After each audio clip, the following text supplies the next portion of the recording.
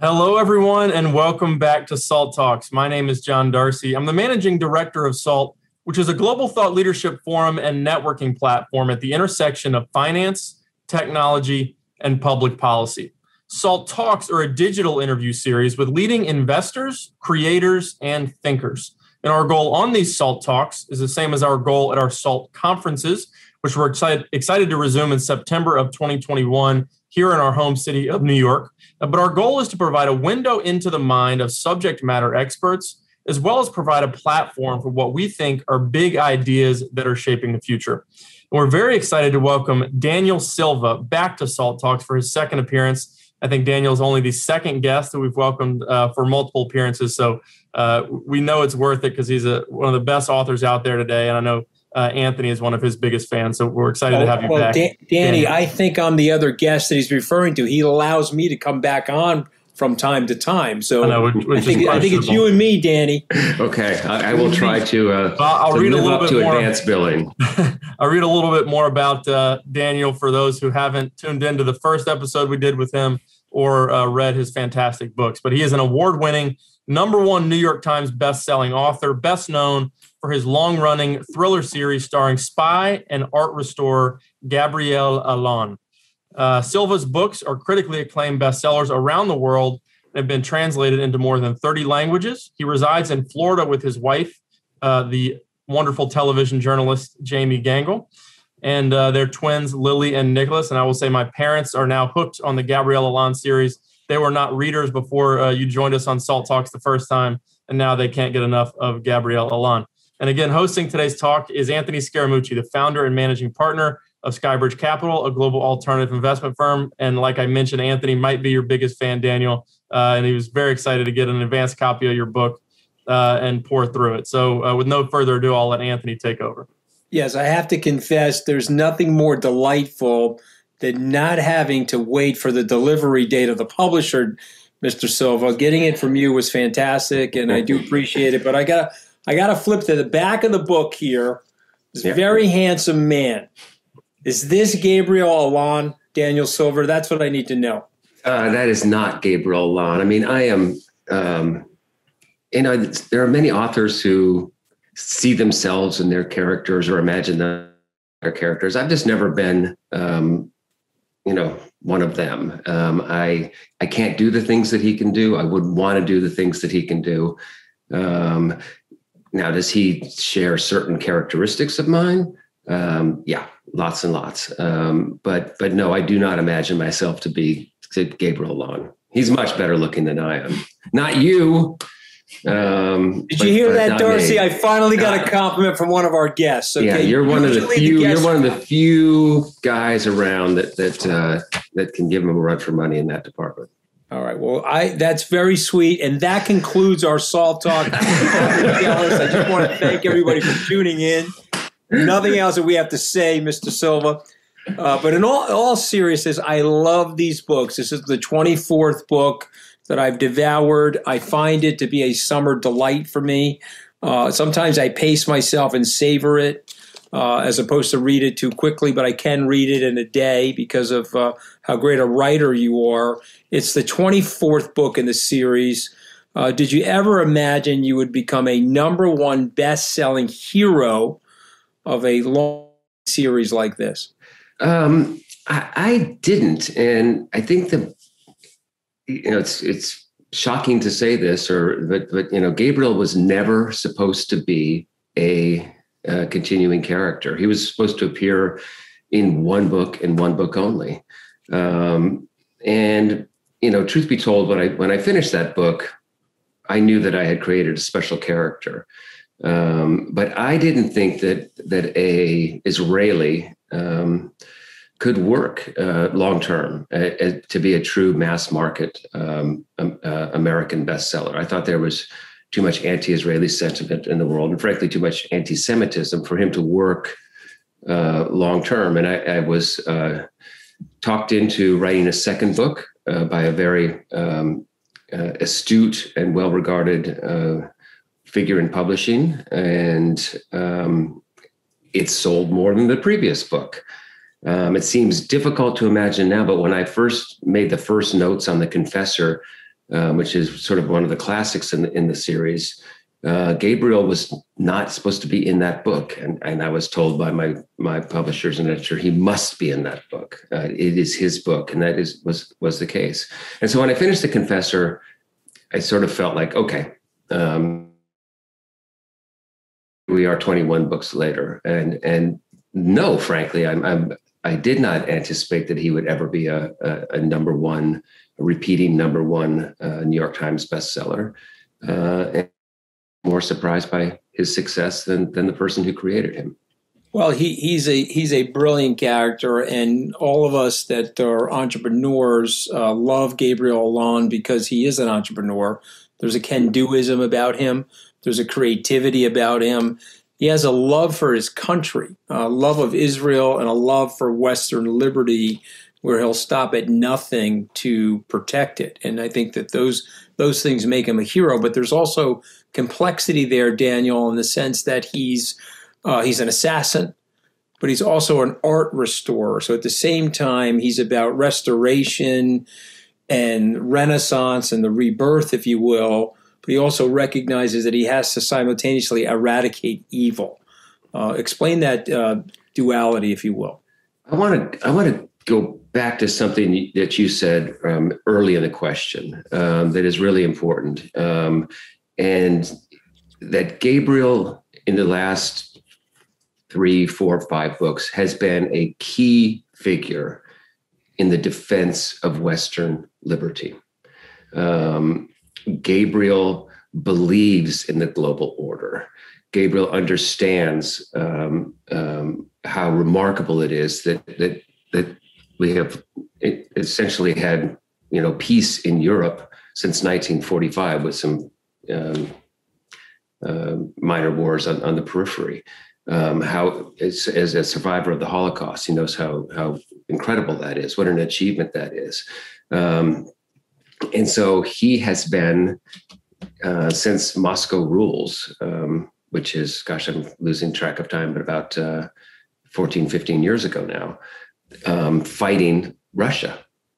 And he has been, sort of cast himself in that role of the defender of liberal democracy and taking on Putin. And the duality of the character is what makes him special, obviously. It's not that he's a magician and can take a beat up old painting and make it look like new again. Restoration is the essential element of the entire series. Tikkun Olam, repair of the world, the obligation to not accept the world as it is, but to make it better. To gather up the sparks that were lost at creation in Jewish theology, and it's an essential part of the story. And it's not just about paintings; it's about injustice. It's about people.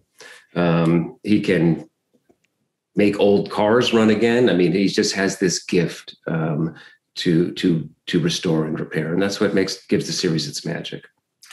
Okay, so I don't want to give away any spoilers. There's a lot. I'll give away lots of spoilers. It's okay. There's a lot of plot twists here and a lot of fun in the book. But tell us about the cellist. There's a woman that enters Mr. Allon's life. The cellist is one of my favorite characters that I've ever created, and she's one of those characters that popped from the instant she opened her mouth. A little side note: the cover art, that's my wife. We photographed her for the book. That's Jamie on the cover. You're looking good, Jamie. Looking good, Jamie. I don't want to get in trouble with the Me Too movement, but looking good. Her name is Isabel Brenner, and she was trained at an early age. She's German, young German woman. Musical prodigy, could play the piano, started playing the cello at 8, won a very important German competition when she was 17 years old, but decided that she didn't quite have what it took to make it in the very difficult music industry. And she's had, like many musicians, she's a very gifted mathematician.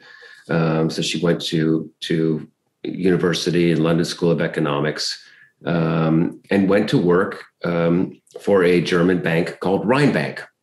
And in short order, she discovered that this bank that she's working for is really the dirtiest bank in the world, and that it was serving as in effect, a laundromat, a Russian laundromat, helping Russians launder ill-gotten assets and hide them in the West. She decides to blow the whistle by leaking documents to a Russian reporter. And one thing leads to another. And before she knows it, she's fighting shoulder to shoulder with Gabriel Allon, trying to save Western democracy and ultimately democracy here in the United States. The book begins in the summer of 2019, and its effective conclusion is Inauguration Day 2021. And you see the future in this book. You're known for seeing around the corner. So tell us about catching history and understanding that. And you write about the insurrection. Tell us what in your process of writing this, how you come up with or are able to distill what the near future is. Well, the near future that I was trying to distill was. And I've written about this, touched on it in about the last 3 or 4 books, is that Western democracy, I don't want to say hanging by a thread, but it is a under stress. It is battered. It is in trouble.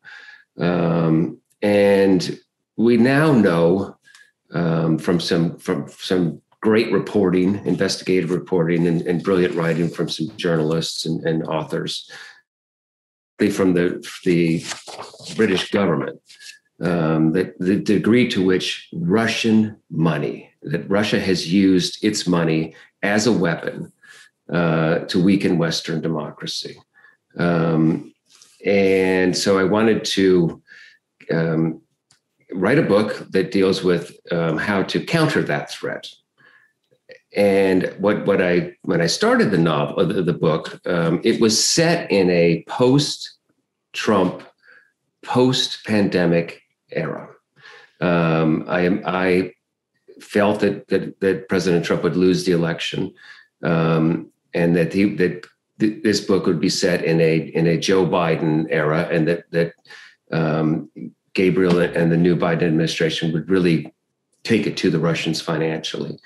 And so I was working along with the book, had most of it written. On January 6th, Jamie calls me. She's at the office. I'm in my office. I do not have a television in my office. She says, you need to go upstairs. I said, I'm really working. Is it important? She says, go upstairs. And I turn on the TV in the kitchen, and our Capitol is overrun by supporters of the American president, and it became clear that Donald Trump had, formed the mob, incited the mob, unleashed the mob, and we had in effect an armed insurrection against our Capitol. Our Capitol had fallen for the first time in our history. And within a few days, I just realized I had to write about this in the book. It fit so perfectly with what I was already working on, that I said to my wife, I said, look, I've got to do this. I don't know how to quite do it. So I quickly plotted a new ending to the novel. And I started writing that at that point on about January 10th or so. And so I finished a new ending to the novel and got it done. But the first half of the book didn't quite match up. It was in the wrong time. Everything was out of sequence. This was set, the beginning of the book was set after the pandemic and after the Trump administration. I had to back the whole thing up. Long story short, I worked for about 14, 15 hours a day for weeks and weeks and weeks, getting the book so that everything was synced up properly. And it was a painful process. I was heartbroken by what I saw that day. I think that as bad as January 6th was, for me, the inauguration day was in many respects worse. If you weren't here in Washington during that period to experience the miles and miles of fences, the 40,000 troops on the streets, the military checkpoints that Jamie had to pass through to get to the office every day, the television cameras did not capture what it was really like here.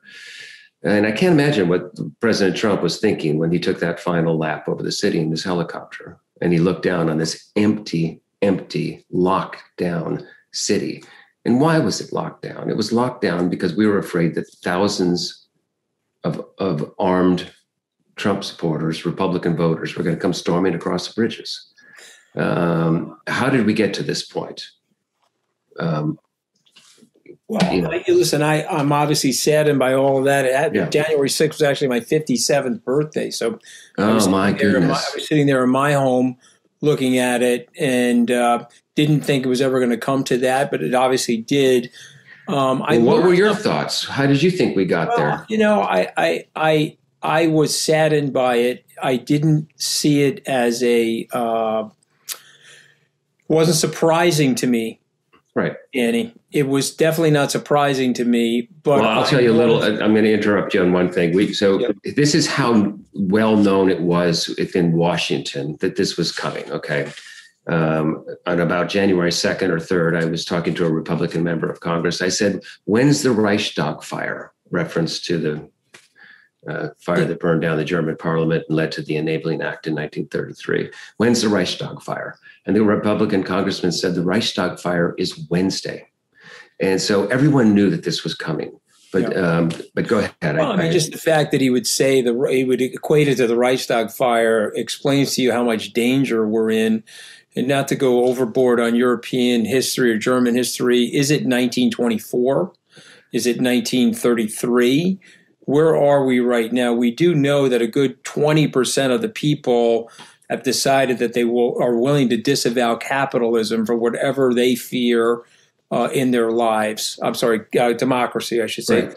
There's elements of fearing capitalism as well, but right. There's 20% of the people that want to put aside our capitalist system that has made this creation, what Lincoln called the last best hope for mankind, has made this one of the more beautiful stories. It's a story marred with tragedy. It's a story marred with biases and racism, of course, but it is a beautiful story of many, many different people coming together off of an idea. And what we know about our great country is that it's a work in progress. And to Gabriel Alone's point, it needs to be improved. I guess there's something I wanted to ask you. It's personal, actually, because every time I read your books, I close the book and say, okay, what did I learn from Daniel Silva? First of all, it's an amazing summer read. It's a page turner. It's super exciting. I want to yell at you at times because I want to read this on the beach in front of the surf, but I'm not able to do that because I find myself reading at 3 a.m. in the bathroom where my wife is like, turn the light out. And I was like, I got to get to chapter 17. Can't turn the light out. But when I close the book, what I learned here, and I want your reaction to it, is that there is a group of forces. It's almost like a sibling rivalry, Cain versus Abel. There's a group of forces that are just frankly jealous of the United States. At the end of the day, they couldn't put it together. They feared it. We know that we have great benefits from our decentralization and our checks and balances. There are countries that are autocracies that would actually never release that kind of power, even though what we know about power, the axiomatic fact about power, is when we give it away, we become more powerful. That's the axiomatic irony of it. And I guess what I learned from your book is that we seem to have lost our edge. It's either our complacency. We've had hundreds of years now of vaccines, so people now believe that there's no need for them anymore, but we've gotten to this point of health as a result of these vaccines. The same thing with the democracy. We got here as a result of all these virtues. And I guess what I'm wondering when I close this book, how do you restore it? How do you become the Gabriel Alone of the American democracy and the movement of the West as it relates to individual freedom? It's just it's not just in our country. France, for example, its democracy is under great stress right now. We had the Yellow Vest movement. We have the remote possibility, but maybe not so remote possibility that they could elect Marine Le Pen to be their president. Their parties are in complete disarray. British democracy is struggling. Look, we had in the United States, but coming back to us, we just got walloped by a succession of big unexpected events. 9/11, kaboom. Iraq War did not go as planned. A crippling financial crisis that we eventually recovered from, but the recovery was uneven, and I would say that it exacerbated some trends that were out there in the workforce. Globalization, and frankly, the changing demographics of our country. These are huge developments. And we have a significant portion of the population that is not succeeding in this new economy, this new reality, and I guess I come back to though that the demographic changes are I think they seem to have come upon us more quickly. When you look back at the Hispanic share of the electorate in 1996, for example, was minuscule, and it happened so quickly. We became much more multiculturally diverse more quickly, I think, than people imagine that would happen. And these are enormous pressures, and these are big things that we've got to deal with. But I am most concerned in the short run about the number of people who identify as Republican or Republican leaning, who no longer believe in democracy, and who are willing, or at least they say they're willing, to use violence to achieve their political ends. This is what I find alarming in the short term. I find the prospect of even a Trump candidacy in 2024 to be almost too frightening to contemplate, because I think it will ultimately lead to pre-election violence, post-election violence, a contested election. I mean, we got the ship to shore in 2021, but it was a close call. Oh, as Gabriel said, that power was transferred, but it was not peaceful. It was not peaceful for the first time ever. Yeah, so I don't want to sound like Chicken Little or Debbie Downer here, but I'm a little nervous. Oh, listen, I respect that, but I would add to that, it's not just him. I mean, he's got acolytes that want to be him. They view themselves as smarter versions of him. And he has given them a playbook, and of course through voter suppression and through different types of laws and just the gerrymandering process. Remember, these Republicans are now controlling a large swath of the state legislatures. They're very confident that they can take back the House, even though they may not have the popularity to do so. They know that they may be able to segment the districts in a way that will allow them to do that. Let me change.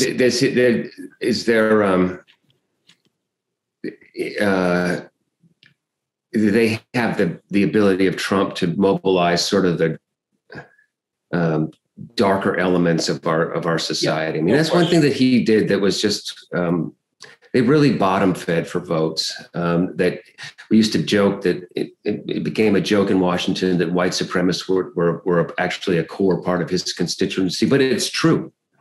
It was true. And white nationalists and Christian nationalists, that was the core of Trump's appeal. And well, I mean, listen. Look, I hope that they don't go down this road. I'm trying to choose my words carefully, of trying to get in a situation where they use maximalist power at the state level in the Congress to try to force a candidate through and pick and overrule the will of the voters and make a Republican president, because it will destroy the country. There will be violence in the streets. I mean, imagine what would have happened if Trump had actually won a narrow electoral victory in the last election, losing the popular vote by 7 million votes. I mean, would the country have been governable under those circumstances? I mean, yes, constitutionally. So we have some going to be some dangerous, tricky months and years here coming up.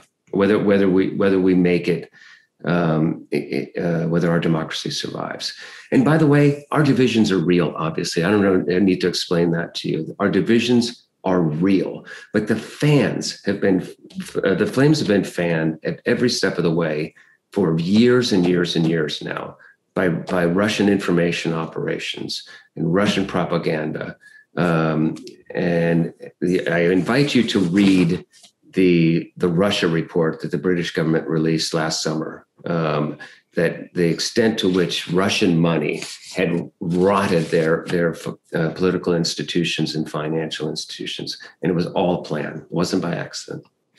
And I think that's a point that you make in the book, and that's one that I have with great sadness. And so the Russians weren't able to build a great fluid system. They weren't able to build a multi-tribal democracy.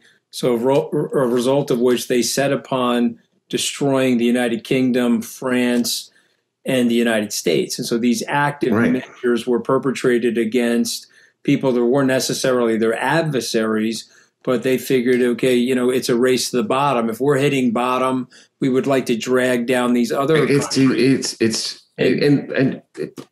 was having dinner with an ambassador from a country that I can't identify the other night. And this is a authoritarian country that is under pressure to democratize. And the ambassador was telling me what a gift January 6th was to this, like to be able to hold this up to their people and say, this is what democracy looks like. Do you really want this? January 6th was Vladimir Putin must have just loved it. All the authoritarians in the world loved it because it showed our system to be in disarray, at least on that day. We pulled through, but we did enormous damage to our democracy and enormous damage to our reputation around the world. And I will tell you, here in Washington, talking to diplomats from various countries, they're not optimistic about our future. I mean, the Europeans are glad to have us back, but they're very wary that the whole thing could swing back again, or that we might actually slide off a cliff and not be a democratic country anymore. Well, I mean, I would say that even our closest allies are not betting on us right now. Listen, I agree with that. Obviously, spending more time in the business realm than politics at this moment. Mm-hmm. But I look at somebody like Liz Cheney. I look at somebody like Adam Kissinger, or Kissinger, however you pronounce his name, and I say, okay, well, at least they have levels of principle. I think of somebody like Lindsey Graham, who I did have a relationship with, who I'm not sure what happened to him. I mean, maybe they're a new book, and it could be a nonfiction book. Where is Lindsey Graham? Because I don't know where he is. It's like, where's Waldo? It's just a representation of what he once was. And what I would say to you that has me alarmed is Lindsey Graham said Trump plus. He wants Trump plus. That means he wants to dig into more of that fear mongering, and he wants to dig into more of that hatred and more of that division to hold power, as opposed to freshen up the party, break down and rebuild that party, and go after a more beautiful mosaic of people with better ideas. And so I'm at a loss to understand that. But I can explain it. They can't. Their electorate won't. Their base will not let them tack to the center in order to build that beautiful mosaic. Just ask Speaker Eric Cantor about that. I mean, he wanted to do an immigration deal, and he's in leadership, and he got primaried, gone. They're just not interested in it. I mean, any party that has not been able to carry a popular vote at one time since 1988, one time, that party, should tack to the center where all the votes are, but they're actually going farther and farther and farther and farther. And getting back to your previous point, the only way that out here with this shrinking base and out here to the edge is through the only way they're going to get back into power is with voter suppression and sort of maximalist constitutional means to try to get back in. That's what worries me. But I interrupted. I'm sorry. No, not at all. I have to turn it over here to my millennial John Darcy so that we get our fantastic ratings, Daniel. But before I do that, let's play Desert Island Discs for a second. You've got music abounds in this book. And so what are your favorites? Let's go to classical, jazz, and rock and roll. Tell us what your favorites are. And also, what is your all-time favorite? What was the first song you remember? Oh, the first song I remember? I spent the first years of my childhood in Michigan. Wikipedia says that I was born in Detroit. That's not the case. I was actually born in Kalamazoo. So I love Motown music. I love Motown music. Those are the first songs that I really remember. Okay, so we do some classical. This is impossible assignment to pick, one thing to listen to on a desert island. But people ask me, like, I don't know anything about classical music. What should I start with? What should I listen to? If I were to be trapped forever with only, one thing to listen to, I would take the 5 piano concertos of Beethoven. I have piles and piles and piles of different versions. These are some classics, but Beethoven's piano concertos is where I would, if I had to pick one. And what about jazz? Well, I mean, I'm a bit of a jazz fiend, and everyone faces this dilemma: what's your favorite? What's your favorite? And I think that most of us come back to "Kind of Blue" by Miles Davis. I mean, it's just regarded as the greatest jazz album ever recorded, and I agree with that. I'm going to put a second one. I'm going to cheat a little bit. I was just listening to it the other night, and I'm so saddened by Keith Jarrett's health problems. I love My Song by Keith Jarrett. I just think it's just one of my favorite records. I'm going to transition to rock and roll by going to a jazz rock album, totally essential, but Steely Dan's Asia. Oh, I love that. The Deacon Blues. I got a really great. We're dating ourselves, Silva. We're dating ourselves. No, and then if I had to pick one, this is one. I love the song Peg. I love Deacon Blues. Oh, there you go, The Boss. Yeah, and then for my favorite rock and roll album of all time is Darkness on the Edge of Town by Bruce Springsteen. It's a gritty album. I love that album as well. Of course, Darcy has no idea what we're talking about. That's fine, John. Let us live in the moment of our past glory, or as Bruce Springsteen would say, glory days. Before I turn it over to Darcy, what about Sinatra, though? What about Sinatra? I love Sinatra. Live at the Sands. I listen to that record all the time. Particularly his breakout into conversation. Yeah, sure. Those are exactly the stories. He's in the middle of the song. Some of the stuff that's on that album wouldn't pass muster today, but I love Frank Sinatra. So, John, what would you like to ask the award-winning, best-selling novelist? By the way, before I get there, though, I have to thank you for the acknowledgement. Of course, you've now, I've got Boris and all the other undercover mobsters following me around, but it was a brilliant acknowledgement. So I'm sending you a hug over the phone lines here. Well, I meant it though, because I was working through what is the goal of this operation? How am I going to take this person down? Am I going to do it criminally, or am I just going to do it in effect, what I did here is a name and shame type operation? And you and I pulled it apart, and the only way you can do it, Daniel, that was my point in terms of our conversations, yeah. Otherwise, you have to throw the bankers in jail, right? And so that conversation with you was, I meant it was pivotal in helping me decide what the operation was going to be, what the goal of the operation was going to be, what the mechanics of the operation are going to be. Mr. Dorsey.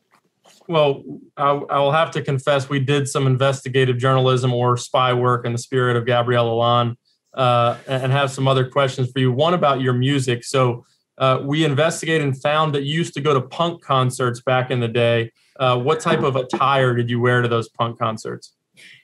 My punk attire was more of the suit jacket with over a t-shirt with jeans. I was kind of that kind of punk. I was not no crazy makeup, no piercings, none of that stuff. I was kind of a dressed up punk. All right. I actually, a little bragging, I saw the first American performance of the Clash, actually, and was living in the Bay Area. We had a vital new wave music scene, and I got to see a lot of great acts back then. So going back to the book, you talked about Rhinebank is the bank that you mentioned in The Cellist.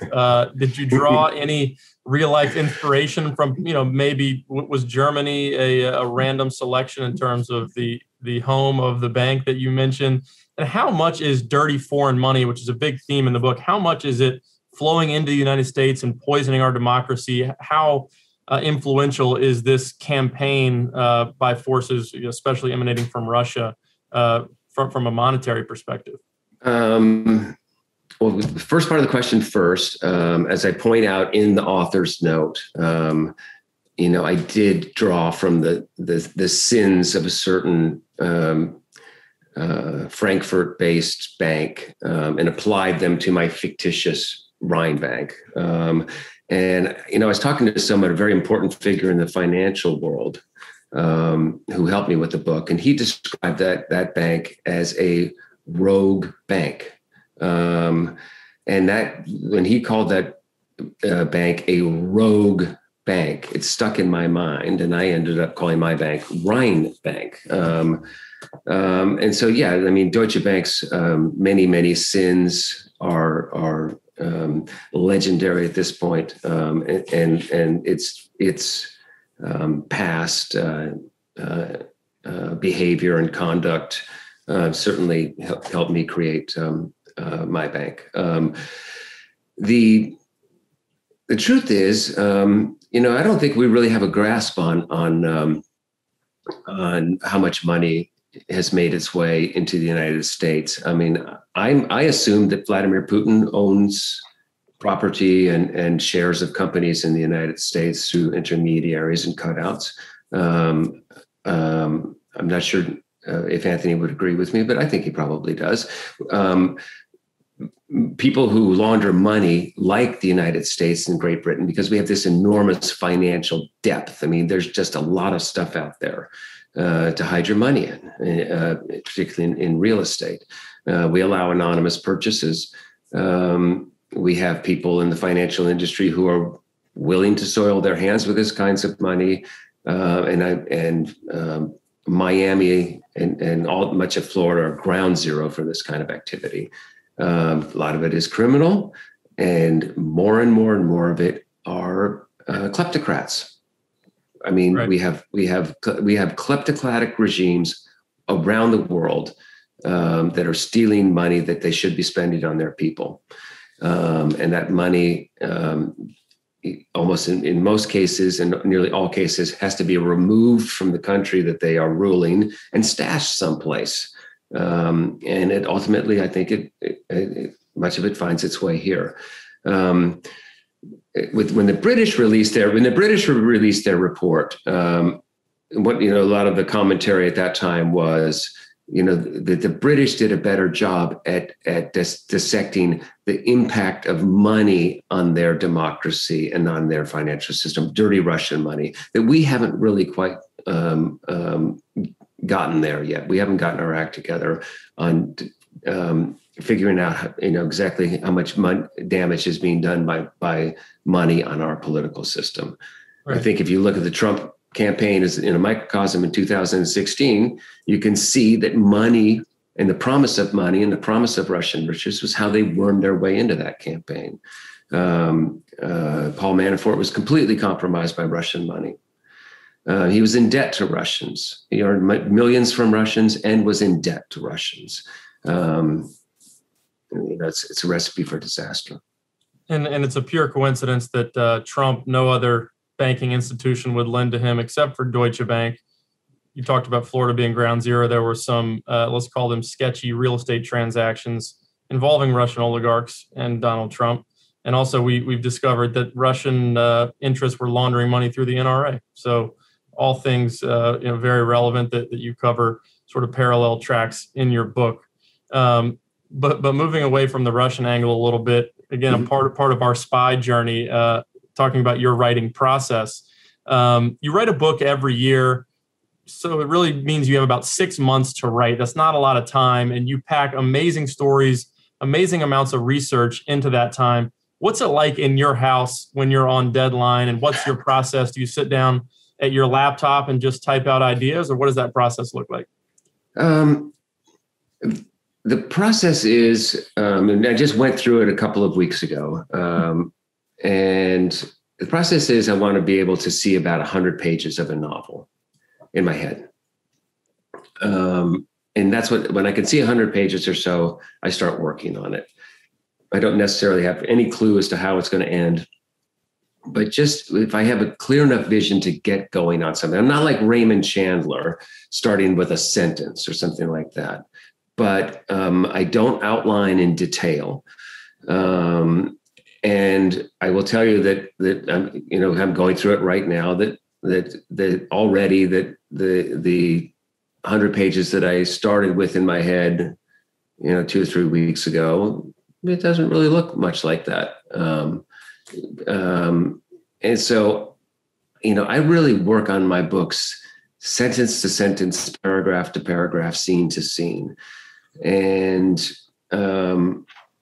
I get to work nice and slowly for a while in the summertime and September and October. But boy, about Thanksgiving, I'm starting to get a little anxious because I've got a deadline coming up. After New Year, it's full on sprinting for the deadline, and so I decided to give myself another thing this year by throwing out my book. I threw out my ending. I wrote a whole new ending. So the last months of it are pretty awful. Right. And your wife tells us that she sometimes hears laughter coming from your writing room. Is that something where you get, into the characters, you feel that they're real and you're experiencing that story with them? Yeah. When it's really, really working, okay, when the magic is really, really happening, I'm just writing down what these characters are saying to one another. When I'm really in the moment, when I've really created a scene and put two familiar characters talking to one another, I'm just eavesdropping on them. And I know that sounds crazy. And Anthony right now is calling a medical professional. I can see him in the other shot. But when it's really working, I feel like I'm just eavesdropping on a scene that's going on inside my head. Sometimes they will say things. I'm deflated for the rest of the summer because I can only read this once without knowing everything. So you've left me in pain for another 364 days, Daniel. But the humor does find its way into the novel. I think the novels, I should say, of its own accord. I don't necessarily try to make things funny. But one of the things that I discovered in hanging around with Israeli intelligence officers is that they're funny guys. They are very, very smart. very worldly, incredibly dark, wonderful senses of humor. And Gabriel has that side to his character. He's quietly, darkly funny. Right. And last question I have before we let you go. There's a theme throughout all your books. It's a Hebrew phrase called tikkun olam. It means repair of the world.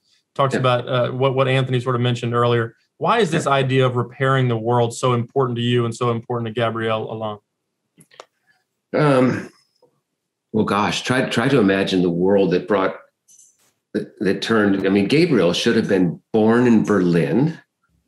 His name should have been Frankel. He should have been living in Berlin, he'd be a famous German artist, Gabriel Frankel. And things didn't work out that way because in 1933, Germany's democracy fell to pieces.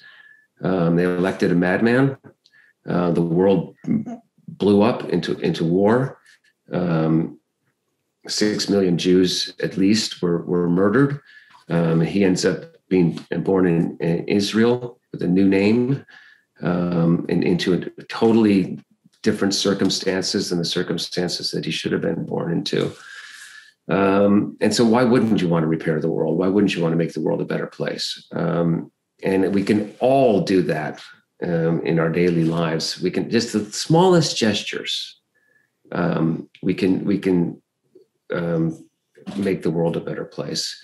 And unfortunately, right now, there's a nihilism that's loose in the world. I would say that, what is Russia's foreign policy? It's nihilism. They don't believe in anything except raw power, the exercise of raw power. And we have enormous challenges facing us right now. And I think getting back to the broader point of this discussion, if democracy is going to succeed, and Joe Biden has said this many, many times, it's got to prove itself that it can work.